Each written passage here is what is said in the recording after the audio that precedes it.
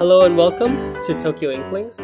My name is CY. You can find me at tokyostationpens.com or on Instagram at tokyostationpens. And my name is Jacob, and I am Fudefan on Instagram, and I have a blog at fudefan.com. Hi Jacob, always nice to be joined by you. This time it's just the two of us, finally. It's much easier for editing, honestly. I can imagine, yes. Oh my god, editing 4 people is just a nightmare.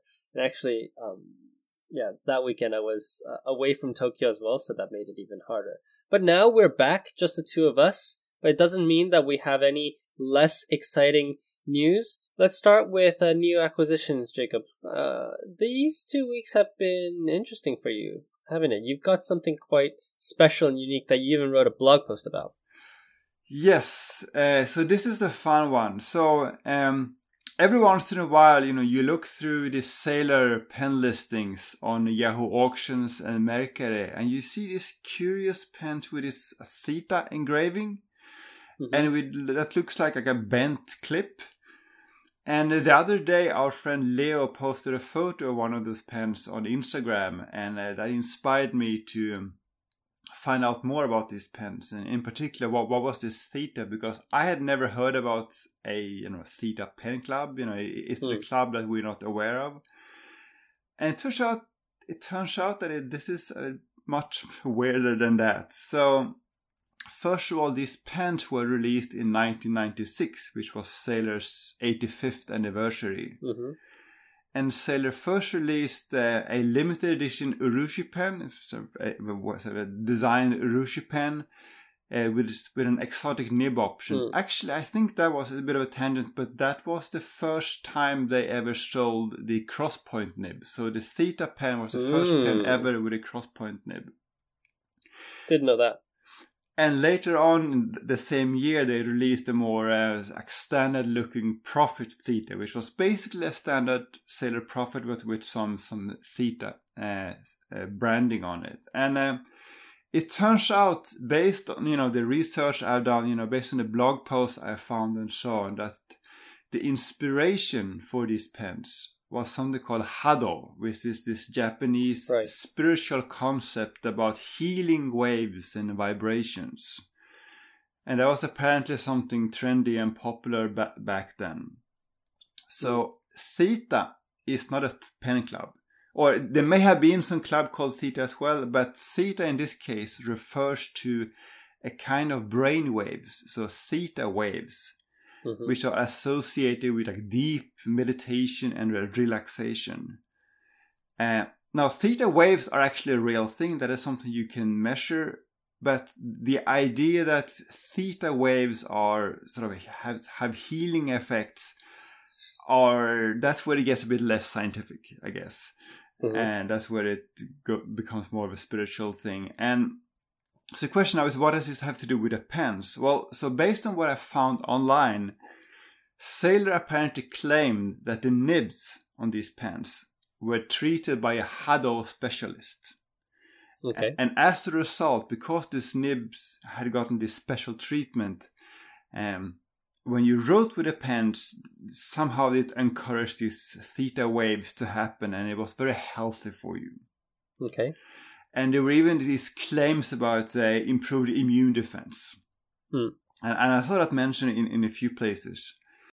I could not find any official information from Sailor, and that is usually the case when you try to research, about old Sailor pens. It's just very hard to find, product documentation, and that is something that I think we mentioned that before. But Tsunami-san, in his book about Sailor, he says that Sailor has almost nothing in their archives back in Korea. So it is hard in general to find official information from Sailor, but all of these blogs seem to suggest that these pens were inspired by this Hado movement, and there's a spiritual theme to these pens. Yeah, so actually, your blog is not the first time that I've seen a Theta Club pen. Actually, I've handled one before because my girlfriend's grandfather, who has unfortunately passed away a few years ago, he owned a theater club pen. Oh, really? And so I never met him, but once I went to her grandparents' place out in Kyushu, and her grandmother handed me this pen and said, my husband was using this pen and loved using this pen, but the cap was cracked, so it would dry out. So she wanted to have me fix it as kind of a memento, kind of like a memory of her husband. So when I saw this pen, the engraving is very, very special, I think, and it's kind of cool. Yeah. It doesn't mean anything, but it's still it's a cool pen. So I had brought this to the Manehitsu Byoin, so Fountain Pen Hospital in Japan, in Nagasaki, and I asked the people there what the story is, and as you said, they told me it's actually not a pen club at all. It's in fact one of the anniversary pens. And the funny thing, Jacob, is that my girlfriend's grandfather was a doctor. Oh, really? Yeah. So those nibs fit onto modern pens as well. The one that I had was a small size 1911, so I fit it in one of my spare 1911 bodies and sent it back. And yeah, so those are pretty nice nibs. As far as I could tell, writing with it is exactly the same as a 1911. I would say so too. Yeah. Yeah, there's no. I didn't feel any theta waves when I wrote with them. But there's at least 3 versions of this pen, I think. So we have the anniversary one with Urushi, and then we have a large Prophet Theta, so equivalent to Prophet 21 or 1911L in the US. And then we have the small one with a small 14K nibs. There may have been a small 21K nib too. But yeah, you still do find them online. What they usually have in common is that the cap finial is in bad condition, and you can get them for a good price for that reason. Yeah, yours is in like a silicone, right? Exactly. Yeah, because the same thing happened to the one that I was repairing, is that the finial broke off. Yeah. So I think there must have been some kind of production issues with the finial. That might be it, yes. Yeah. Yeah, on my side, I got actually 2 interesting pens, and they both happen to be Sailor as well. It's really difficult because I love Pilot, but they're very boring. So I don't find myself compelled to buy any Pilot pens. But Sailor has these interesting bodies, and they do all these special designs. And I think that's a big, big part of the reason why they have so many fans, especially overseas as well. So, a few weeks ago I had this Pentanoto Honto no Hoshizora, and it honestly I forget what nib became of. But that's the sort of bright blue with sparkles, right? Yeah, that's the bright blue with sparkles. Came with some random nib, and it came with just a regular HM nib. So I stuck that nib in another pen. It's a different story. But I was prowling Yahoo auctions, as one does in the evenings. Of course. And you find sometimes these like secondhand shops for some reason selling fountain pens on Yahoo auctions. And I have no idea why, but they get these like basically new products, new in-box products, and they put them up for less than retail price. Now, usually these pens are your standard run-of-the-mill Sailors. Fine, they're kind of boring, but you can get them at less than standard price, so great. Occasionally, you'll get some Naginatas, but they're usually the new version, regular standard Naginatas. Yeah. And so, fine as well. And they're usually listed for around same, I would say, as a retail price. And then this one was special because it is the new version nib, which I like and I had actually been looking for. But with a layered nib. So this is a cross point that I have here in my possession. And when I saw it, I wasn't seriously expecting to win the bid. I just put in the bid saying, if I got it for this price, it would be a steal. So I put in the bid. My bid was 60,000 yen. These retail for 70,000 yen with tax that makes 77,000 yen. Right. And then with shipping it would be like 78,000 yen or something. So I won this bid, surprisingly, shipped to my door for 60,000 yen.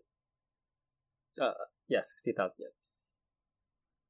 Which is still very, very, very expensive.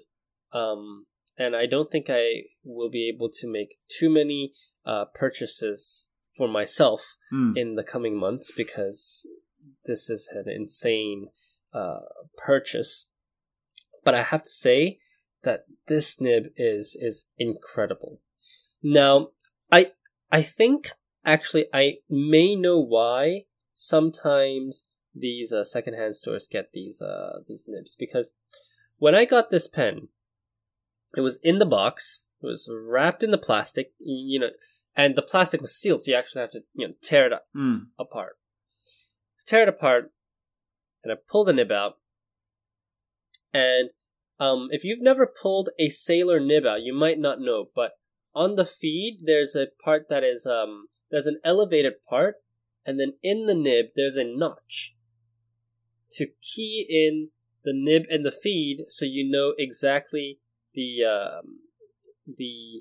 how do I say it? The orientation of the nib and the feed when you stick it back in. Right. So on this one, the notch was not cut perfectly. Oh. And so there's a bit of gold left that was protruding into the notch that you can't stick, or you can't key in the nib properly. So I just took a Dremel and I fixed the notch, so it's fine. As one would do, yes. Yeah, as one would do. It's a natural reaction. But not only did I notice that, I noticed that when I fit this nib into my Realo, the tines would be a bit separated, which indicates to me that the feed is not married to the section properly. So the feed is pointing a bit upwards. So I just heat set it, and that was problem solved. And also, there were a little minor adjustment issues for this nib, so I just fixed them and went about my day.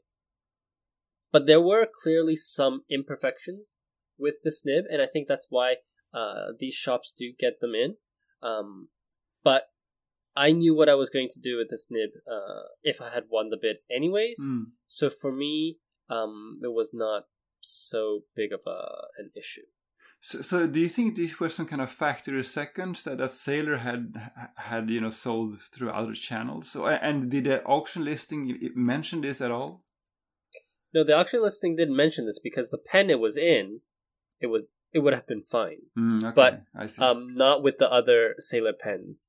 And with this particular pen, I swap in my nibs all the time, so I know that there's nothing wrong with the section. But it's not so big of a deal when it comes to the bigger picture. And the important thing is now that I have a cross point. Now, I always thought that the cross point was a double layered naginata. Is that what you had understood as well? I have never looked too closely at the cross points. I wasn't sure actually. Yeah. So I always thought there was a double layered naginata with the same grind, but with 2 layers, so it's bigger.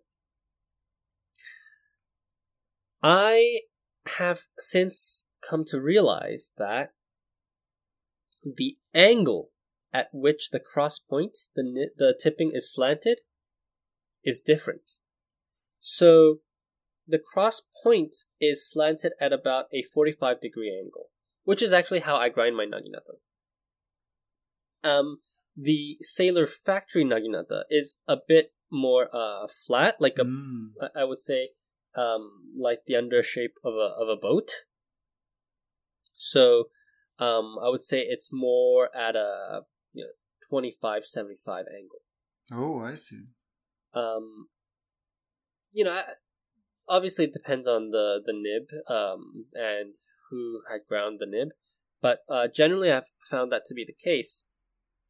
So using this cross point is to me very reminiscent of using one of my own naginatas, and also the way that the nib is ground. And I got in the BS nib and studied it a bit as well. But I've noticed that the way that this nib is ground is by shaping the tipping inwards towards the slit.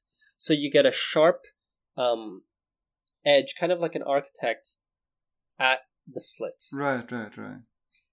But when I look at Sailor tipping, it depends on, obviously, the person that ground it, and it depends on the size.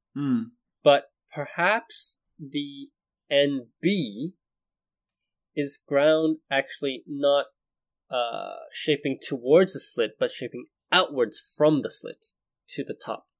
But so this pen, if I understand correctly, this is from their new bespoke line. So this is potentially a post Nagahara model. Yes, right? I would say that this is most certainly a post Nagahara model. Because that ties into the price also. I think both of us were with much interest watching another auction for an older cross point or possibly cross music, and that one, which was probably either a junior or maybe even senior Nagahara, that one went much higher. So I wonder if there is just less interest from the collectors in these newer versions because they have less historical significance, perhaps. Well, I would say that one, they're still possible to buy at the retail store, so there's no rush. Right. And second, actually, I saw the Crosspoint Theta Club, and that went for some crazy amounts of money. Yeah. The one that we saw, I think, also should be a senior grind, by the looks of it. Yeah, those, well, the man passed away, so can't get any more of those. So I guess that's why. Some people like to collect the different generations, and I'd imagine for this, for those kind of collectors, you walk in a store and you buy it off retail. Yeah, makes sense. Yeah. So one thing that I want to try with this nib on the audio recording is I want to see if you can hear the sound that it makes. So, can you hear me writing? Yes. Okay. So normally when you write, that's the sound it makes. I think that's the sound that lots of fountain pens make. Yeah. So that's me writing at the normal angle. If I hold it a bit low and I kind of swipe my wrist across the paper, do you hear that? It kind of has this singing. Yeah, definitely. Right there. So when I do that, it actually spurts the ink out because of the vibrations in the tine, and the ink kind of splashes out in this. If you've ever used a folded nib, that's exactly how the ink looks like. So I find it interesting that I can use this pen kind of semi like a folded nib as well. That's great. And also this nib absolutely devours the ink that I have in this poor Realo. The Realo's capacity is not so high to begin with, but this nib is an absolute monster at drinking ink. So does this mean you're going to be using this nib for your ink swatches, your ink cards from now on? No, that is exclusively for my 149. I want all the swatches to be uniform and identical so that there's a point of reference. Makes sense. Yeah. So that's the first pen that I got in. The second pen that I got in was from Nagasawa Kobe. So after our little Sailor Plus episode, I got a bit paranoid. And I decided, I've got to buy these store exclusives. We don't know when they're going to end. So I went on Nagasawa's website, contacted them, and I said, hey, do you have the fire department series that you did last year still in stock? And they said, yes, we have F and EF. Which one do you want? So I took the EF. I have no intentions of using that nib. So if you want to buy an EF Sailor nib, let me know. It's the large size. But the fire department release is a Rialo, and it's a red, kind of very subtle shimmers, glitter in the body with transparent cap and piston knob to kind of remind of of the fire trucks lights when they're shining, the kind of wee woo, and then they have those I don't know what they're called, but then kind of the alarm lights. So I got that in. The interesting thing about Nagasawa is that even though it's a domestic customer, I could use PayPal to pay. So I used my PayPal credit rather than transfer my cash. That was really, really nice. And I've swapped it in with one of my Fude nibs that I made. It used to live in one of my Franklin Christophs, but now it's in the reality. Really, it's come home, as well as an Emperor tab. So I stuck in the Emperor tab, and I plated the Emperor tab rhodium. Nice. I don't know if there are any rhodium Emperor tabs. Have you seen any of those? No, I probably associate that with gold trims. Yeah. Yeah, I've only seen it with gold. So, if any of the listeners out there have seen rhodium Emperor tabs, do let us know. We'd like, it would be interesting to see because most of the time we see it in gold. It's a bit of a tangent there, but it's not clear to me what pens came with that Emperor tab in general and why, because every once in a while on the second-hand market we see standard like medium nibs and fine nibs with Emperor tab, and it doesn't make sense to me, but I'm wondering if there's some story there that hasn't been told. Yeah, absolutely. It's honestly quite strange to me because Sailor had already put so much emphasis on the feed design. I'm not sure if we talked about this before. I think we have, but reading Ross Stutler's blog, he had talked to one of the nib masters at Sailor, and he was informed that these feeds were designed specifically to optimize the ink flow from the end of the cartridge or the end of the converter into the feed and into the nib. So if you look at Sailor feed designs, it's actually very, very different from the standard feed designs. And it has a lot of holes and openings and airways and stuff like that. It's quite a complex feed.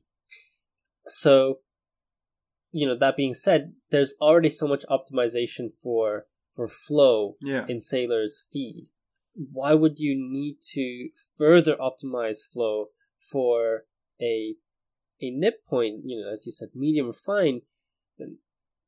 I think that if you think about how Pelikan does it, because their nibs are so wet, they tune their inks to be dry, right? But Sailor inks are wet, their feeds are wet. Wouldn't you rather make the nib a bit drier so that it can write on all sorts of different paper? for me, it's just a strange thing. Yeah. All right. So our next topic. Yeah, let's go to news. So we have some interesting news, Jacob, and I think, to me, obviously the content is interesting, but the source is also really, really funny. Yes. Yes. So, why don't you talk about who was leaking this stuff? So that was, if I remember correctly, that was in Nagahara. He posted on Instagram. And I don't know where he got the information from, if it was meant to be confidential, but we know from before that Nagahara, he did his own custom Sailor converters. He cut them to be short enough to fit in the Sailor mini size pens. Right. And apparently Sailor decided to do their own factory-made mini-size converters, and he was so excited about that he posted that on Instagram, and it may have been a bit sooner than Sailor would have liked. Yes, so what I heard was that this announcement was supposed to go out, I think early August, I want to say. And I know that Sailor probably didn't want this to come out so early. Right. But tell us this background, the story of these mini converters. So I don't actually know that much. I know that he made them himself. Mm-hmm. Because again, he wanted to use converters with the mini size pens, and the standard converters don't fit because the pen is too short, right? So he was cutting parts of the converter to make it fit. Yes, and there are a bunch of people who are doing this also in Hong Kong. Is where I know, but for example, Pactagon is also doing in the States. So there were some people doing the mods by themselves. In fact, I have one right in front of me. The way that he did it is he cut the knob so that even when it's fully extended, it won't. The little piston rod inside doesn't protrude over the knob. Right. But at the same time, the knob has been shortened, and it's very clearly cut because he didn't cut it flat. Yeah, we saw one yesterday, and it was pretty clear that that's not factory made. Yeah. But then also on top of that, Jacob, now I'm unscrewing. Oh shit! So I'm gonna cut that off the recording.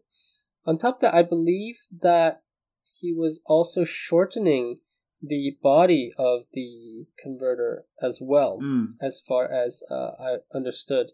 So I think one way that you can kind of DIY this is by cutting the threads shorter. So you can just cut off a chunk of threads. Oh, so I see.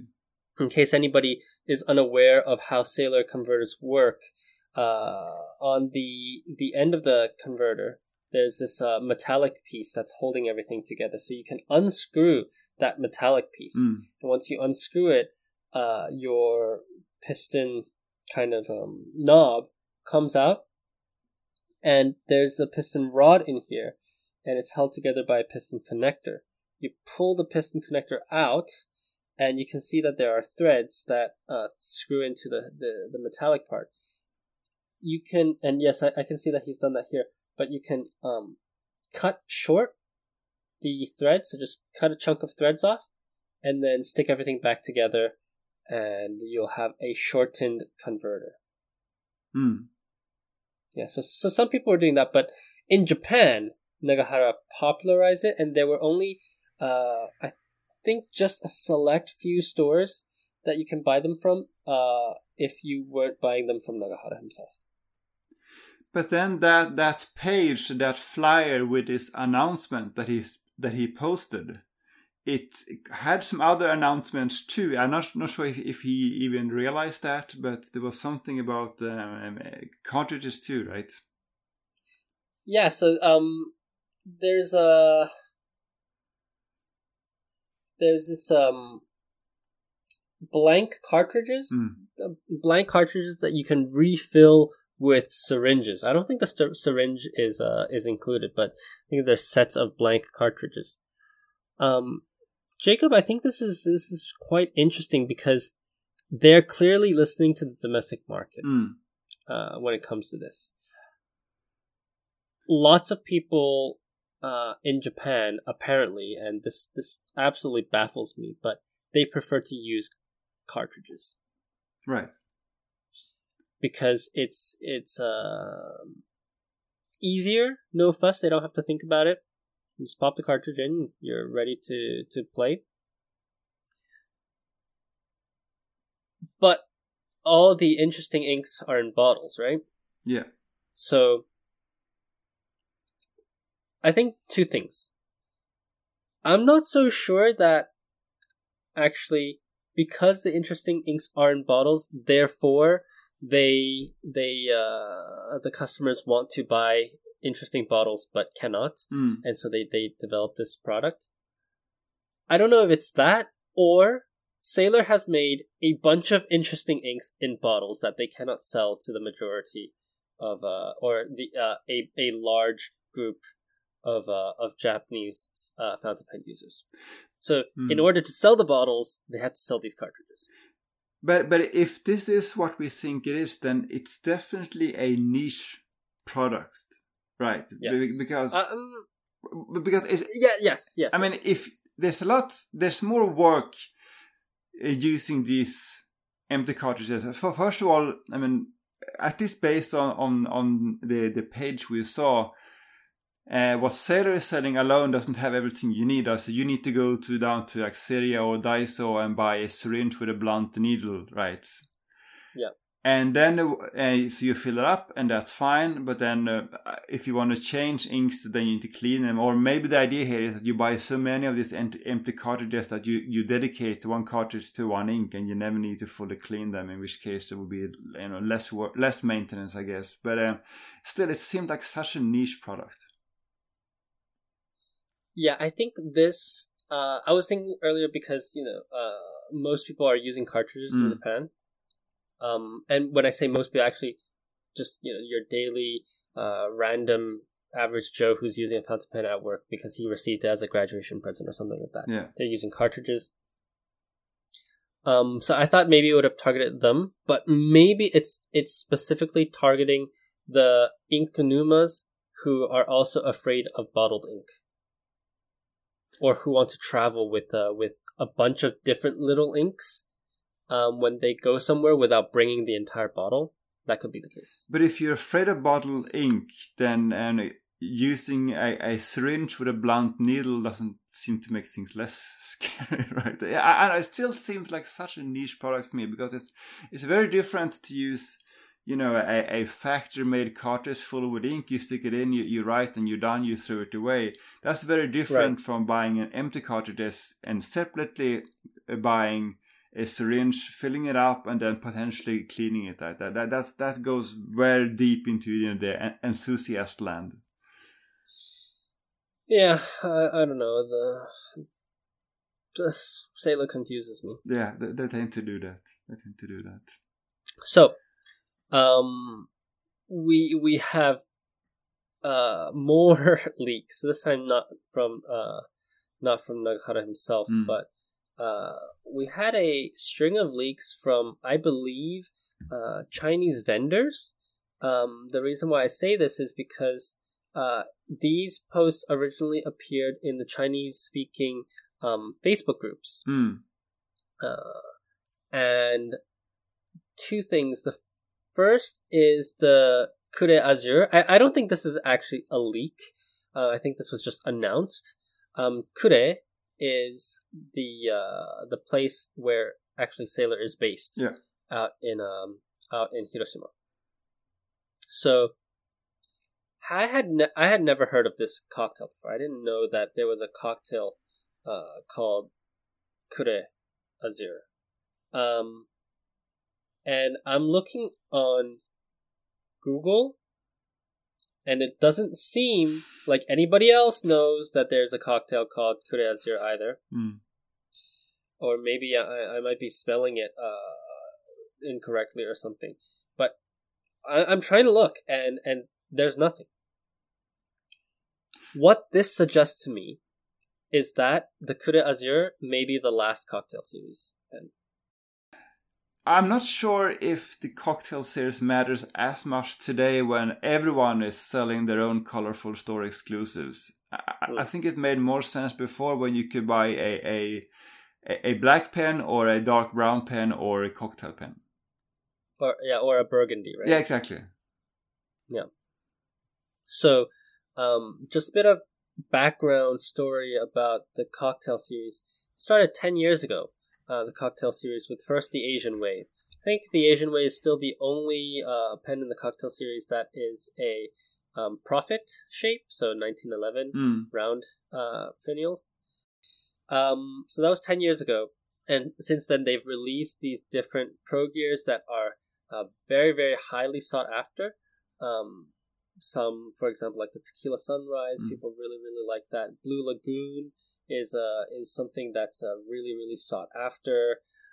It's a very popular series, not just overseas but also in Japan, and so you have really these beautiful and, as you say, unique pens. The Mojito, Piccadilly Night. I think those are all fantastic pens. Actually, Brad Dowdy and Mike were talking about this in the last episode too, but they were saying, wouldn't it good some random collectors go and hunt down all 10 of these? Well, now you can. Right. Because Sailor is celebrating the 10th anniversary by releasing a set of all 10 pens together. Of course, it costs a fortune, but not as much as if you were to hunt down each pen individually. Right. And it's only available to order from basically, I think, the end of this month to next month. So if you don't have any of these pens but you really, really want them, you should order the set, because it's the most affordable way that you'll be able to get all 10 pens. But that's also why I think this Kure Azure is going to be the last one. So, do you think that this set will only be sold in Japan, or have you heard anything suggesting that it will be available elsewhere? I have heard from some pen friends in the States that it will be available to order through retail in the States. Okay. But what they do not know is the pricing. The price, of course, yeah. That could be a shock. Yeah, there should be a significant markup in terms of this, because huge pen. Oh, and these are also made to order, so you cannot just walk into the shop and buy them. The shop has to order them for you, and maybe some shops will order multiple so that they can just have some in stock. But these will not last. Right, that makes sense. Yep. But yeah, I think they're nice pens. The Kure Azure is also coming out as a single release, which will be the normal limited run release. So you can buy the Kure Azure alone, or you can buy it as part of the set. Do you know what nibs it comes with? Is it just fine medium, or can you get some kind of zoom or something like that? So for the regular single edition, you can get all the nibs. Okay. But for the set, you can choose between fine, MF, and F. F, MF, and M. Okay. So that fine, sounds fine, conservative. medium. Yeah. Okay. So yeah, and it comes in this nice display case. Sounds good. Okay. Next topic. We are still on Sailor. Yes. Because Sailor is running all these events recently, and they are running they ran actually yesterday this Ink Studio event. So you were there first. Why don't you run us through this Ink Studio? Yeah, so Shosaikan in Aoyama, which by the way is probably one of the most beautiful retail stores in Japan, they had invited Sailor's ink blender Ishimaru-san to do his Ink Studio thing, and the concept is that you go there and you describe an ink that you want, and he will blend it for you. So and then so he makes an ink just for you, and he will not sell that to anyone else. So that's the concept. We were a bit worried that the event would get cancelled because of COVID reasons, but they decided to do it as planned with various precautions. So yeah, I went there around 11 or just after 11, and my goal, what I wanted, is to make sort of a Sailor version of Tag's Keshi Murasaki. So Tag's Keshi Murasaki is this beautiful sort of grayish blue-purple, wonderful shading, but it's incredibly dry.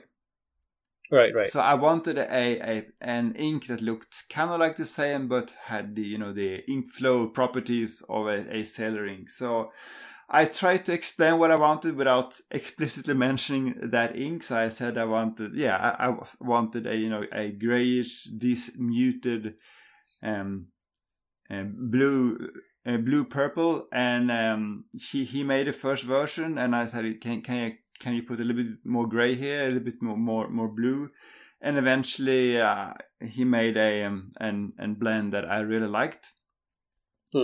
And then once you get what you want, he makes one bottle, like 50 milliliters, I guess, and he uses the old vase bottles. Right. And then you pay 2,000 yen for that, and you also get in that in the package you get a card with a serial number, and that serial number is the unique number for your ink. So if you want another bottle of the same ink, you can take that card and bring to another Ink Studio event, and he's going to be able to make the same ink again, in theory. But the problem is getting to these Ink Studio events because they're not so common, are they? They're not so common, and they're usually incredibly popular. I think we talked about that before, but they usually are when they open for reservation, all the slots are filled in no time. So I think this time it was just because of the virus situation that they weren't fully booked. So the whole thing was a very fun experience, and not just because getting your own unique ink, but also to get a chance to talk to him, because I mean, just like Nagahara, this guy Ishimaru has a lot of knowledge and experience, and it's fun to get a chance to ask him questions. So, for example, I asked him about the standard 100 Ink Studio line, if there's any kind of meaning to the numbers, and he said that no, there's no. Well, internally at Sailor, they might have a numbering system that they're not going to reveal, but the whole point is that they're not meant to have a meaning. You're meant to make up your own meaning. Right. But I read on Macchiato Man's blog, and I think he has a point. There's clearly some kind of pattern. Yeah. There. And that's what Ishimaru-san was hinting at too, that internally at Sailor, we may have a system, but we're not going to tell you, basically. But you shouldn't think of these numbers as meaningful. You should make up your own meaning. That was his point. Another thing I asked him about was iron gall inks, because I'm personally at the moment into iron gall inks. I was asking, what are your thoughts on iron gall inks? Do you make them? Would it make sense to make them? And he said that when he joined Sailor, and I did not ask when that was, but back in the day when he joined Sailor, he said he did, or Sailor did, iron gall inks. And the reason why they stopped is, as everyone knows, it's more high maintenance. But also the other point he made was that nowadays people want more vivid, more colorful inks, and because of the nature of iron gall inks, that they get dark and more muted over time, and that is not, at least now, what is popular. So that was another interesting bit of information from him. The third thing was what I asked them what paper he would suggest, especially if you have an ink like Sailor 123. If you want to really show off this ink in its full glory, what paper would you recommend? And I asked, would that be Tomoe River? And then he said, Tomoe River is fine. There are two other papers that I would recommend over Tomoe River. The first one is Null-Refill, which, as we talked about before, is not... It's awful.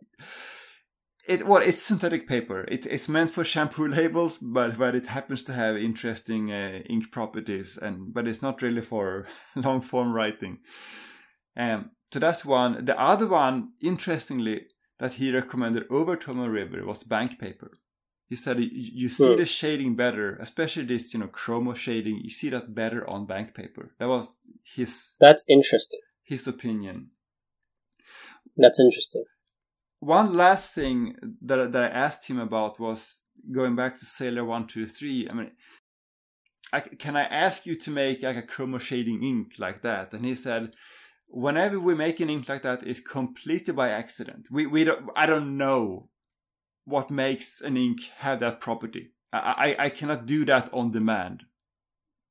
So Sailor 123 is a happy accident. Yeah, and I asked him too. I wanted a not necessarily a multicolor, kind of chromo ink, but I asked him if he can make an ink with halo. Ah, yes. And he said, basically, I don't know how to do that. So it's all up to chance. Yeah. Which was kind of awkward, I think.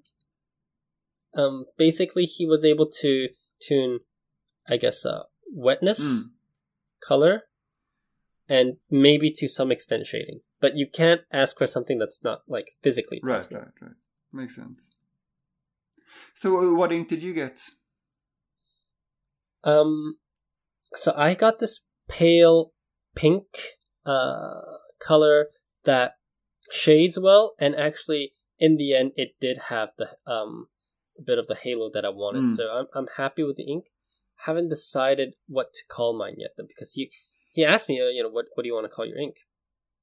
And I said, oh God, I haven't thought that far yet, because I think that the name of the ink comes to you when you actually use the ink. So I hadn't thought that far yet. Can you give me a moment? And he says, sure. And then so he goes on making my ink.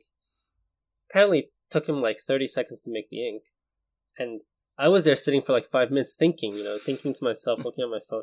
And then I realized he's been looking at me for 5 minutes, and I'm like, oh, were you waiting for me? He's like, yeah, I'm waiting for you. I was like, oh, okay, then let's not go with the name first, and then next time I come to you, I'll tell you what the name of this ink is.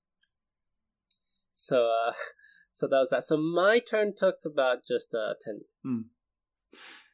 Yeah, mine took a little bit longer, but that was sort of my fault because I talked to him so much when he was making the ink that he made a mistake once, and then I was told by Shosaikan's staff, can you be a bit more quiet when he's making the ink? Sorry. Yeah. But it was quite fun. It was quite fun. Overall, I was in a bit of a later time period than you, so we had lunch and were really able to was really able to understand how it all worked. Right.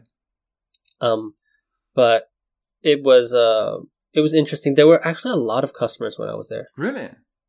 Yeah, there were at least 4 groups. When I went there, it was just me and Keiko at first, and then there were 2 other people, but it was almost empty. Yeah, but I think you went in when they just opened, so that's probably why as well. But yeah, so that was very, very fun. I haven't actually inked any pens with my new ink yet, but I'll have to do that. And I also very fortunately got some of yours and Keiko's inks to test. Yes. Yeah, so I'll be swatching those. So your ink, Jacob, you've decided its yes. name? So this I guess might tie into the next thing we're going to talk about. But we went to Bangbox afterwards, right? And we can talk about the Bangbox announcements later. But But we went there and we talked to Kaoru, who is always so delightful and friendly. And we showed her our inks, and she looked at my ink. And then she quickly walked over to the table where she had her own ink samples, and she said, "That's Sakanamachi Horoyoi." Yeah. For those people who don't know this ink, do you want to give them a little background? There's there's a town in Shizuoka, right? And it has something to do with Tokugawa. I can't remember what the story is, but I think they have some kind of a Matsuri festival when people get a bit tipsy, and that's where the name comes from. Yeah. And what color is this ink? So Sakanamachi Horoyoi is, I guess it's not so much blue. It's more of a like muted purple, but there's a little bit of bluish undertones, especially on certain papers, right? So we did a sample of my ink and Sakanamachi Horoyoi side by side, and I had to admit that they do look not exactly the same, but very similar. So I seem to have unintentionally cloned one of her most popular inks. Yeah, it's one of definitely Bungobox's most popular inks in Japan. It's kind of a light purplish, as you say, gray purplish ink. I mean, it's cool ink. If those inks weren't so darn expensive, I'd probably have a few bottles. Yeah. But yeah, that was funny. So your ink's name is so recognizing this similarity, I named it Harajuku Horoyoi in homage to Bungobox. Excellent. So then I'll update the listeners on what I name my ink next time. Sounds good. Okay. Speaking of Boombox, then we learned a lot from Boombox yesterday. Yes. Kind of unexpectedly, because we didn't plan on going to Boombox, but it's there. So when you go to Shosaikan, you kind of just drop by Boombox as well. Why not? Yeah, we went there, and Kaoru was there, and because there was bad weather and because the virus infection numbers are pretty high now, it wasn't very crowded. We were the only people in the store, so at that time. So we had a very pleasant conversation with her, and we ended up learning a few things about upcoming releases. And just to preface this, to say, but we actually got permission to talk about this, so we're not leaking any confidential Bungobox information. But they are going to release 2 new pens in August, right? 2 new Sailor pens. What were the names again? So I think Kaoru, she's the owner of Bungobox, I think. I think she's a ink Numa. Yeah. So she's a super ink fan, and she was, along with Kingdom Note, one of the first to popularize these store exclusive inks. And so she made this entire line of inks, and then she said, "Why not make pens inspired from these inks?" So she decided that this year, these 2 pens would be after the colors Sanctuary Blue and Omotesando Blue. And these are I can't remember. Are they Prophet 21s or Pro Gears? No, these 2 are Pro Gears. So the pricing of these pens, Sanctuary Blue will be 39,000 Japanese yen, and Omotesando Blue will be 35,000 Japanese yen. We learned from her that these would have some kind of daden decoration on the finials, at least. So this suggests to me that Sanctuary Blue will have more daden in the design of the pen versus Omotesando Blue. But Omotesando Blue is also a very, very bright blue. I think that's a more popular blue, whereas Sanctuary Blue is more like a greenish blue-black. So these pens will come out August 30th. So, really at the end of August, and these will be Pro Gears. But that's not the only pen that's going to come out. Right. Because the month after that, we're going to have a special kind of Swedish-inspired pen, she said. And that's where it gets a bit... That's where I think we know less. She was a bit more secretive about that particular pen, because I think she thought that revealing the name would also reveal much more about what the concept is. So we don't actually know much about that pen. But then going beyond September and toward the end of the year, I think that's when we might see what may possibly be the most interesting Bangbox release this year.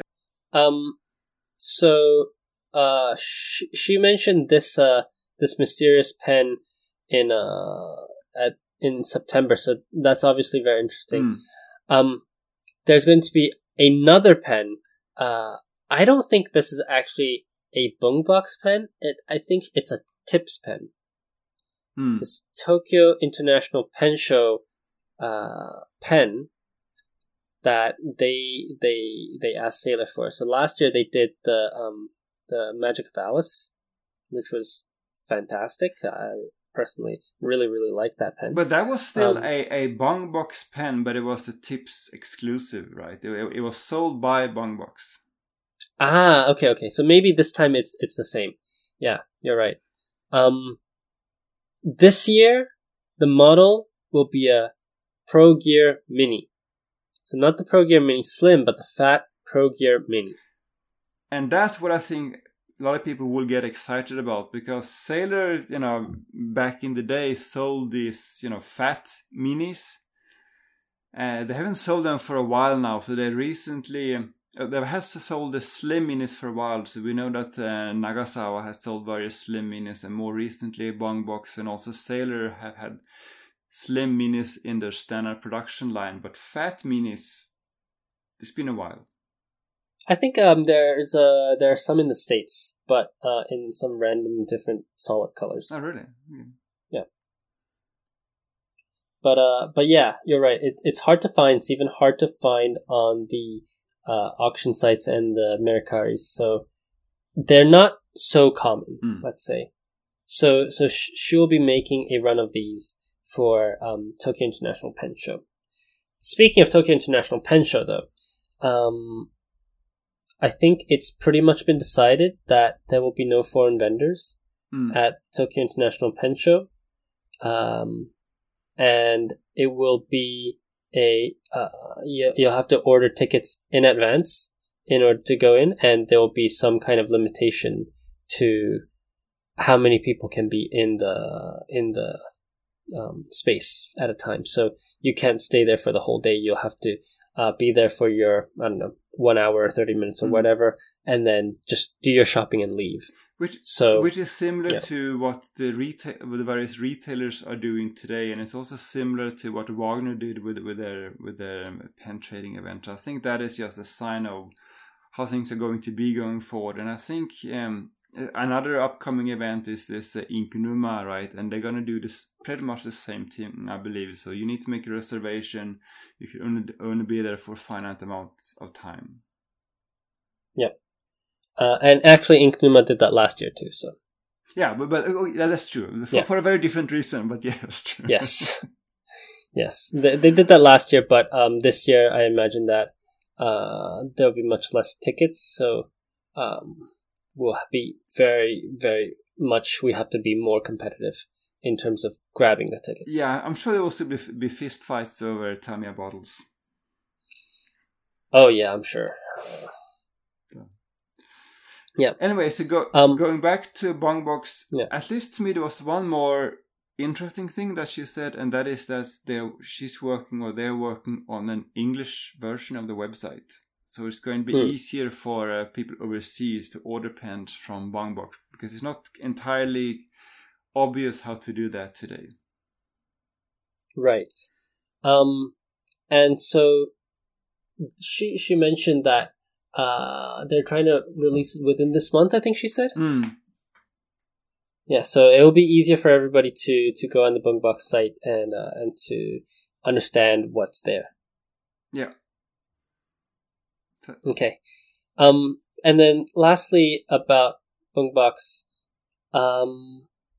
she was supposed to host a Nagahara kind of nib pen clinic next week. Yeah. And we were supposed to get the Nagahara Blue Black. Yes. That event has been cancelled.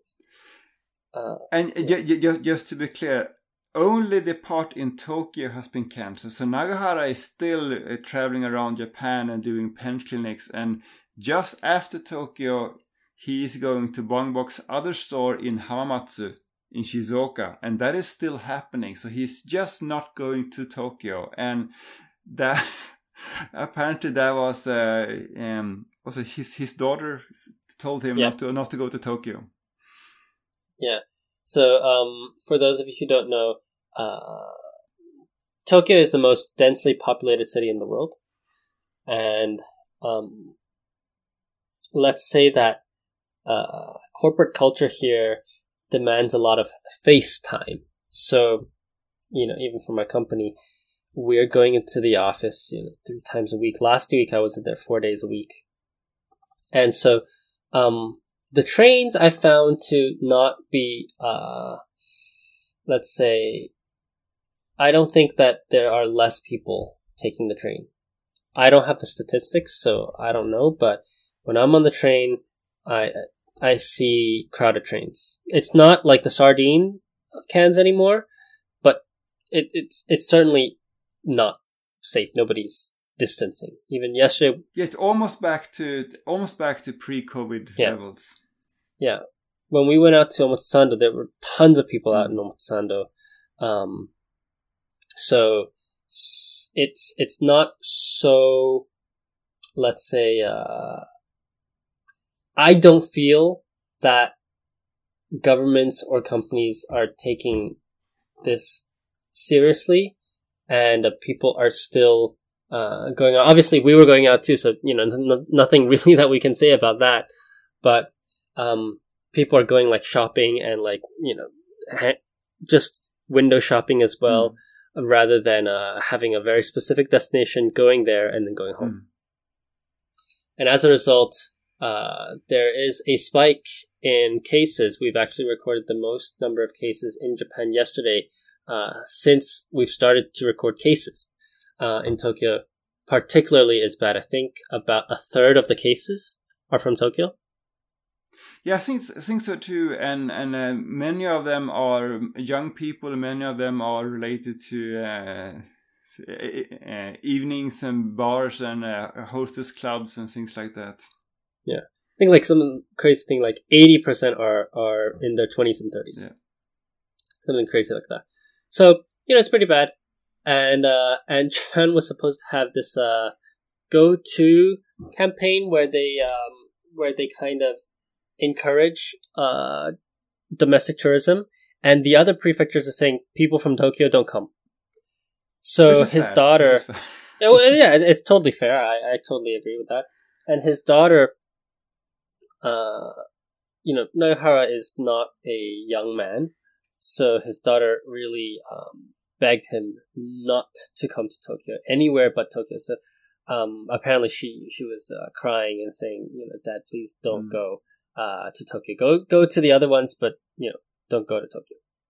And Boombox told us that their main store, as I said previously, was headquartered in Hamamatsu, and they had customers in Hamamatsu, which is in Shizuoka. It's a different prefecture, saying that if Nagahara is doing the Tokyo event, then I don't want to go to the Hamamatsu one because I'm afraid that I will get infected.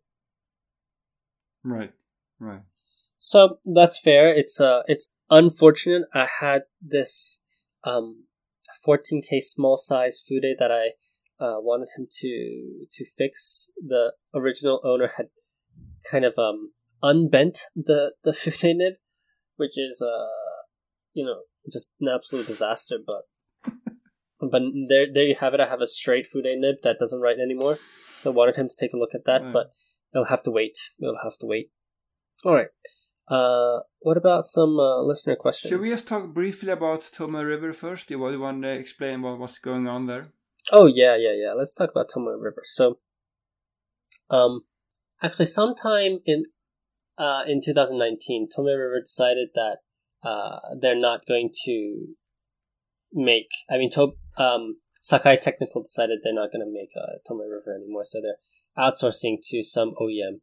Actually, for those of you who have the paper sampler, the Yamamoto paper sampler, it actually says that Tomoe River is changing to decided to not produce Tomoe River anymore. So they're outsourcing to this OEM. There's been a lot of drama about how the new Tomoe River has different specs. It shows color differently. It's printed in a different way. I suspect that I have some new Tomoe River books. They're okay. It's certainly different, but it's not. I'm not going to stop using Tomoe River because of this. And I think the impact in Japan will probably be limited just to Hobonichi. So, if you're using your Hobonichis because of Tomoe River, the paper will be changing from 2021. The company that manufactures, or at least the company that developed this paper originally, is not Sakai, but a company called Tomoegawa Seishisho. Oh, okay, yeah, right. Yeah. You must. And so this company, this is like a big company. They're listed on TSC, the first section, and they were actually in the news recently because they were in the financial news because they had developed some kind of environmentally friendly alternative to plastic, and the stock skyrocketed for that reason. So that kind of shows you what kind of products they're doing. So if you go to their website, you find things like electronics components, optical film for display and stuff like that. But then in the corner of their product page, they have something called specialty papers. And then you look at specialty papers, and they have a few different types of specialty papers. And one of them is Tomoe River. Yeah. What is interesting about their product description is that they say that they are selling Tomoe River as a thin paper for the printing industry. So because it's thin and because you get sort of vivid colors, it's ideal for catalogs and magazines. So you can make very thin magazines and save on shipping costs. That's one of the examples they mention. So I mean, we know, of course, that it is fountain pen friendly, but that is, not the property that they are highlighting. That doesn't seem to be what they optimize for. That seems to be perhaps more of a happy accident. So there are actually three types of Tomoe River paper that they are listing. So they have one called matte, and then they have the second one called Techo, which I think is what we normally call 52 GSM Tomoe River. And that's the only paper where they're even mentioning handwriting as a possible application, because they're talking about how you can make very thin planners with this paper. And then the third one is called Tomoe River N, which I believe is the one we call 68 GSM. But here again, they are talking about that this is paper for magazines and catalogs. So I found it interesting how they're not really selling this as fountain pen friendly. I mean, we know it's fountain pen friendly, but that doesn't seem to be what they're selling it as. So, maybe then it's Sakai Technical's technical papers branding of Tomoe River, but on all of the Tomoe River, so I have some loose sheets in front of me. I kind of panic bought a few bundles of loose sheet, but this is the 52 GSM. It says that especially when you write with fountain pens, you get the writing experience of wetness, and it doesn't bleed through, it doesn't feather, and that is the main point of this paper for fountain pens. So maybe that's the branding of Sakai Technical rather than Tomoegawa. Yes, so my understanding is that Sakai Technical Paper is Tomoegawa's Dairiten. They are responsible for making products and selling the paper, while Right. Tomoegawa They're the sales channel. Yeah. Exactly. So Tomoegawa probably only developed the paper, and then they might be manufacturing it, but it originated at Tomoegawa. Okay. Yeah. So this has been discussed in a lot of different forums. So suggest you go read those to get a better handle of what's going on. But yes, Tomoe River will be different going forward. But so one thing related to that I will say is that they call this techo paper, right? And we know that there are a few other types of techo paper that you can buy in Japan. So you have Stellargy's paper, you have Nolte's paper, you have Design Field's DP paper, and they're not exactly the same, but they all have similar properties. That is, they are very thin and they have quite a bit of coating, and they all more or less handle ink quite well, in the sense that you get kind of nice shading. Wouldn't you say? I mean, I know that you prefer Tomoe River over DP, for example, but wouldn't you say that they are belong to the same general category of paper?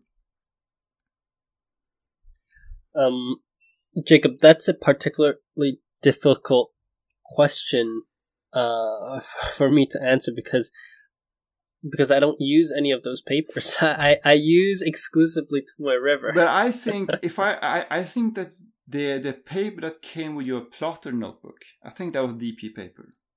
Yes, that I do use, and I have to say that I think it's a bit thicker.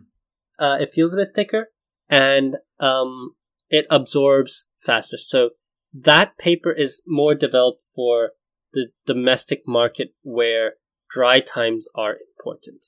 So that's why I think Ishimaru was also pointing to bank, because a lot of his customers probably use bank paper. That's probably true. So he's familiar with bank paper, probably more than Tomoe River. The dry time, I would have to say, in my plotter is better than Tomoe River. It's very quick. Yeah, I would say so too. And also there's no show through. So Tomoe River has a huge problem with show through, that you can see what you wrote when you turn the page. And the DP paper does not. So they're good in different ways. But my DP paper is more absorbent, so it absorbs my hand oils, and I'm not a fan of that. So when I do write with my DP paper, I always cover my palm. And I'm recently using my old credit cards, so the expired credit cards. I'm just putting them under my palm and writing with it, and then the card is plastic, so it slides as I write. So that's nice. Yeah. I'm doing something similar. I bought one of those cheap Japanese transparent ishtajikis, which are you meant to put it below, right? But I'm using that to cover my palms for that reason. Yeah, I wanted one as well, but I couldn't find one that didn't have hole punches and that were small. Right. Yeah, they're a bit big usually. That's true. Yeah, so I was like, credit card. Yes. So yeah, that's Tomoe River. We have also an interesting Q&A question. We're running a bit short on time, so let's just try to answer one or two. Yeah, let's do the retailer one, I would say. Yeah. So, this question came from Malcolm through foodfan.com. Malcolm says, "Hi Jacob, thank you very much for another great fortnightly podcast. I always look forward to the great work that you and CY do. I do have a question in regard to the nature of business being done by Japanese pen shops with the rest of the world. I do realize that many Japanese businesses hesitate to sell Japan domestic market only products directly to overseas buyers, while certain companies like Wancher and Nagasawa sell to overseas buyers, and resellers like Pensachi, openly advertise these Japan domestic market products on their websites? Is it because of contractual requirements that these Japan domestic market products are not to be sold abroad? Or if the overseas demand for these products are so insignificant that it's not worth their while to deal with non-Japanese speaking buyers? Was wondering what your thoughts were. Thank you, and I will be keeping an eye out for the next release in anticipation. Thank you for the work that you and CY do.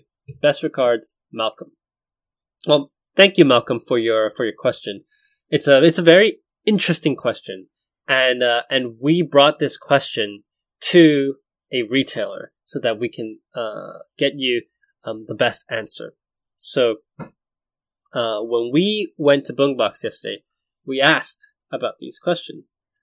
Jacob, what did Kaoru-san say? So if I remember correctly, in general, she can sell her own pen, so that these collaborations with, for example, Sailor that has Bangbox branding rather than Sailor's branding, because there's no one else selling products with Bangbox branding. She's free to sell that however she wants, but she cannot, or she's not supposed to sell, say, Platinum's, Shiun pen or a Pilot pen directly to overseas, because that's meant to go through the overseas distributors. Yeah. So anything with let's say Platinum or Pilot or Sailor's name on the products, she can't sell. Yeah. And then when she goes to the pen shows, I think she does San Francisco, and she did one of the other, I think she did like Long Island or something a few years ago. But when she goes to those shows, she would rather sell the exclusives anyways. When it comes to online shopping, though, that's when things get a little bit murky. Officially, they're not supposed to do it, but some stores do. The important thing is to not advertise those products, but if a customer, if they send you like a message or something, or an email, some shops are selling it, but it's not something that the manufacturers want, because they have their own distribution network. So I think this doesn't really apply to the Japan domestic market aspect, but it does apply to the pricing. So, you can get an 823 here much more affordably than you can in the States. So the kind of price, let's say, gouging by the so-called gray market, Amazon Japan, is hurting their distributors, and I suspect that their distributors complain about this. That's why officially, Tokyo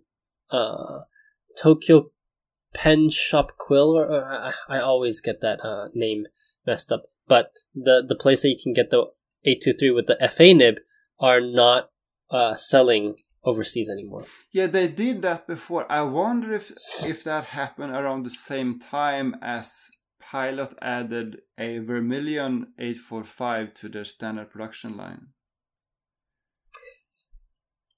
I think that those pens are different, though. They're shop exclusive, and that pen is a slightly different trade. Right, but even if they're not exactly the same, they are similar enough, yeah. Yeah, very similar. And yes, that is around that time. But I'm not sure where that leaves sort of forwarders, or whatever you want to call them, like Pensachi, because they, as far as I know, they buy basically at full retail price from domestic stores, and then they just sell them to people overseas. I think most of the pens they sell are like store exclusive. So they recently sold Ishimaru Bunkudo's that Gunkanjima pen. Although they didn't say it was Ishimaru Gunkanjima pen, but that's what they sold, right? I'm not sure if they are selling, standard production models. I think that's where it otherwise would get a bit more murky. Yeah, I think there's nothing that they can really do about companies like Pensachi because the manufacturers don't have a contract with them. Right. So, Pensachi is a reseller. Yeah. So, they move volumes because of their great product photography, I think.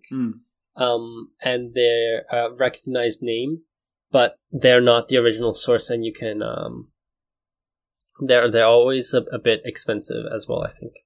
So I think that's the difference between those the companies, the retailers and Pensachi. So Pensachi is not a retailer. So in other words, Malcolm, yes, you're right. There are some contractual requirements. It might not be directly with the local retailers, but some contractual requirements from their distributors that don't allow pilots or platinums, for example, to be sold overseas, even though these products may not be available for that market. So similarly, for example, in Japan, we cannot buy the Manyo inks unless we get them overseas. So even if a retailer did stock or did manage to find a bunch of Manyo inks, the retailers here will generally not sell those. So that's the first part. But the second part, I think, why businesses hesitate to sell JDM products or Japan domestic market products is also because a lot of them don't speak English. So those that do, I find that if you message them, they will generally send to the overseas market, but the vast majority, so we're talking about Ishimaru Bunkodo and let's say Usagiya and more smaller companies like this, they might hesitate to sell overseas because they might feel like their English is not good enough to understand or to do business in. So that's a huge thing. Yeah. All right. So again, Jacob, this has been a long episode, yes. as these tend to be. The next episode will be, of course, in 2 weeks. So that is the weekend of the 8th.